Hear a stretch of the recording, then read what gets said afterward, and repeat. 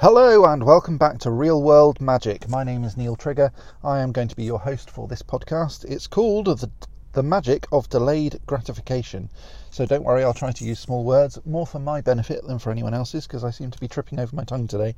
So don't worry, I will use small words. Delayed gratification is simply the act of waiting for something in order to have something that's better than what you might otherwise get if you didn't wait.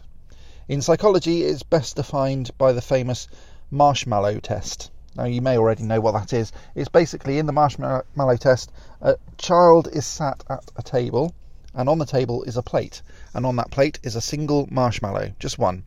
Now, the child is then told that if they eat the marshmallow, which they can do now if they want, that's all they get. But if they can wait until the scientist or examiner gets back into the room before they eat it, they'll then get another one, and therefore they can have two. I'll just check my maths on that. No, that's right. Most young children fail the test, and it depends on how young they are as to how likely it is that they're going to fail the test. But many adults also do, and that's quite interesting. So what is it about the delay in the reward that leads so many people to seek immediate happiness, joy, satiation, or gratification? In short, why do they nosh on the marshmallow now rather than wait and get twice the amount, or wait for more? You see, it's a much healthier attitude in life to wait. So how can we all learn how to do that? Now, when I say healthier, I mean that you will get more and it will be a better decision for you. I don't necessarily mean that more sugar is a good idea. So, bear that in mind when I say that it's a much healthier attitude. The key here is self-sacrifice. You need to be able to reap what you sow, or be patient.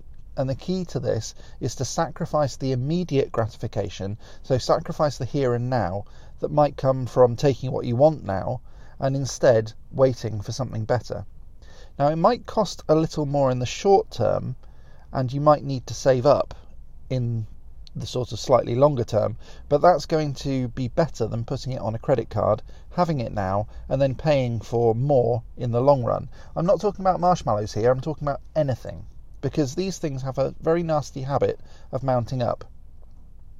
Now, the great thing about delayed gratification is that if you keep on plugging away, you will have something better by the time you've finished. And it doesn't always take too long either. So steady, regular improvements to anything will make a sustainable, I should maybe shorten that word, make a sustainable change for the better over a few months or even a few years. And you'll start to see significant differences for the better. So try to work these things into your everyday life. Now, would you like some examples? I'm sure you would. Let's talk about buying a house. I recently bought a house, yay me. You may have heard that recently on my podcasts. I am bragging about it quite a lot. Sorry about that. My wife and I saved up for 2 years in a Help to Buy ISA. Now, this Help to Buy ISA, they're great because they allow you to save money in an account where the government, yes, the government, those people who always take your taxes, gives you 25% of the balance. That's a lot. 25% of the balance when you close it, and then use that to buy your first house. Now, there are caveats, of course, but this account is not the only thing that you can use.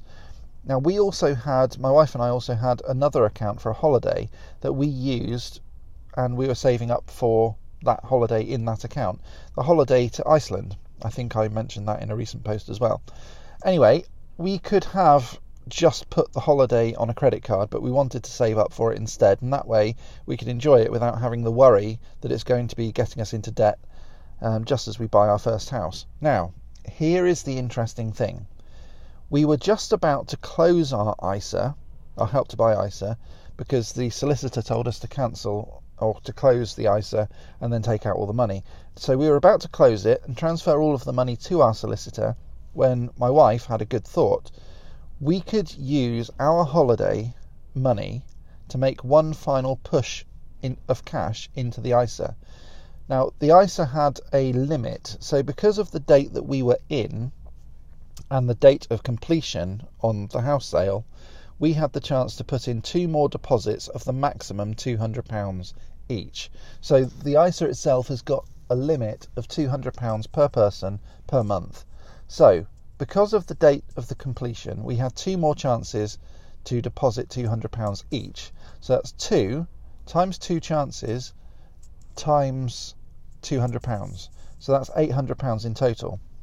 Now, when the ISA got closed, we would then get an extra £200 from the government because of the 25% bonus, and we could then use that against the house, and then the holiday would go on the credit card without worrying about the interest, because it would be paid off by the £200 benefit that we're getting from the government.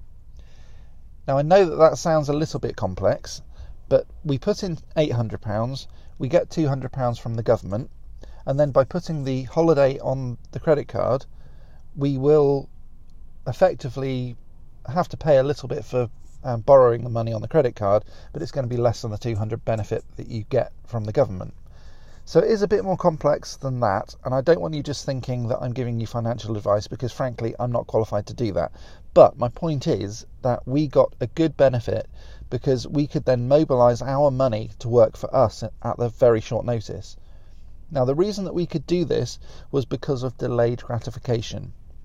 In other words, if we didn't originally think that we were going to delay in getting the holiday, if we hadn't saved up actual money for it, if we just bought it with someone else's money using the credit card, we wouldn't be able to use our own money to make more money.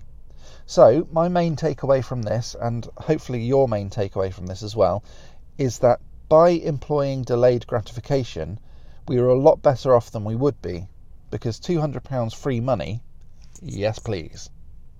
Thanks very much for listening. My name is Neil Trigger. You've been listening to Real World Magic. Please do subscribe for more things like this and to make your life a bit more magical. Have a good day. Cheers.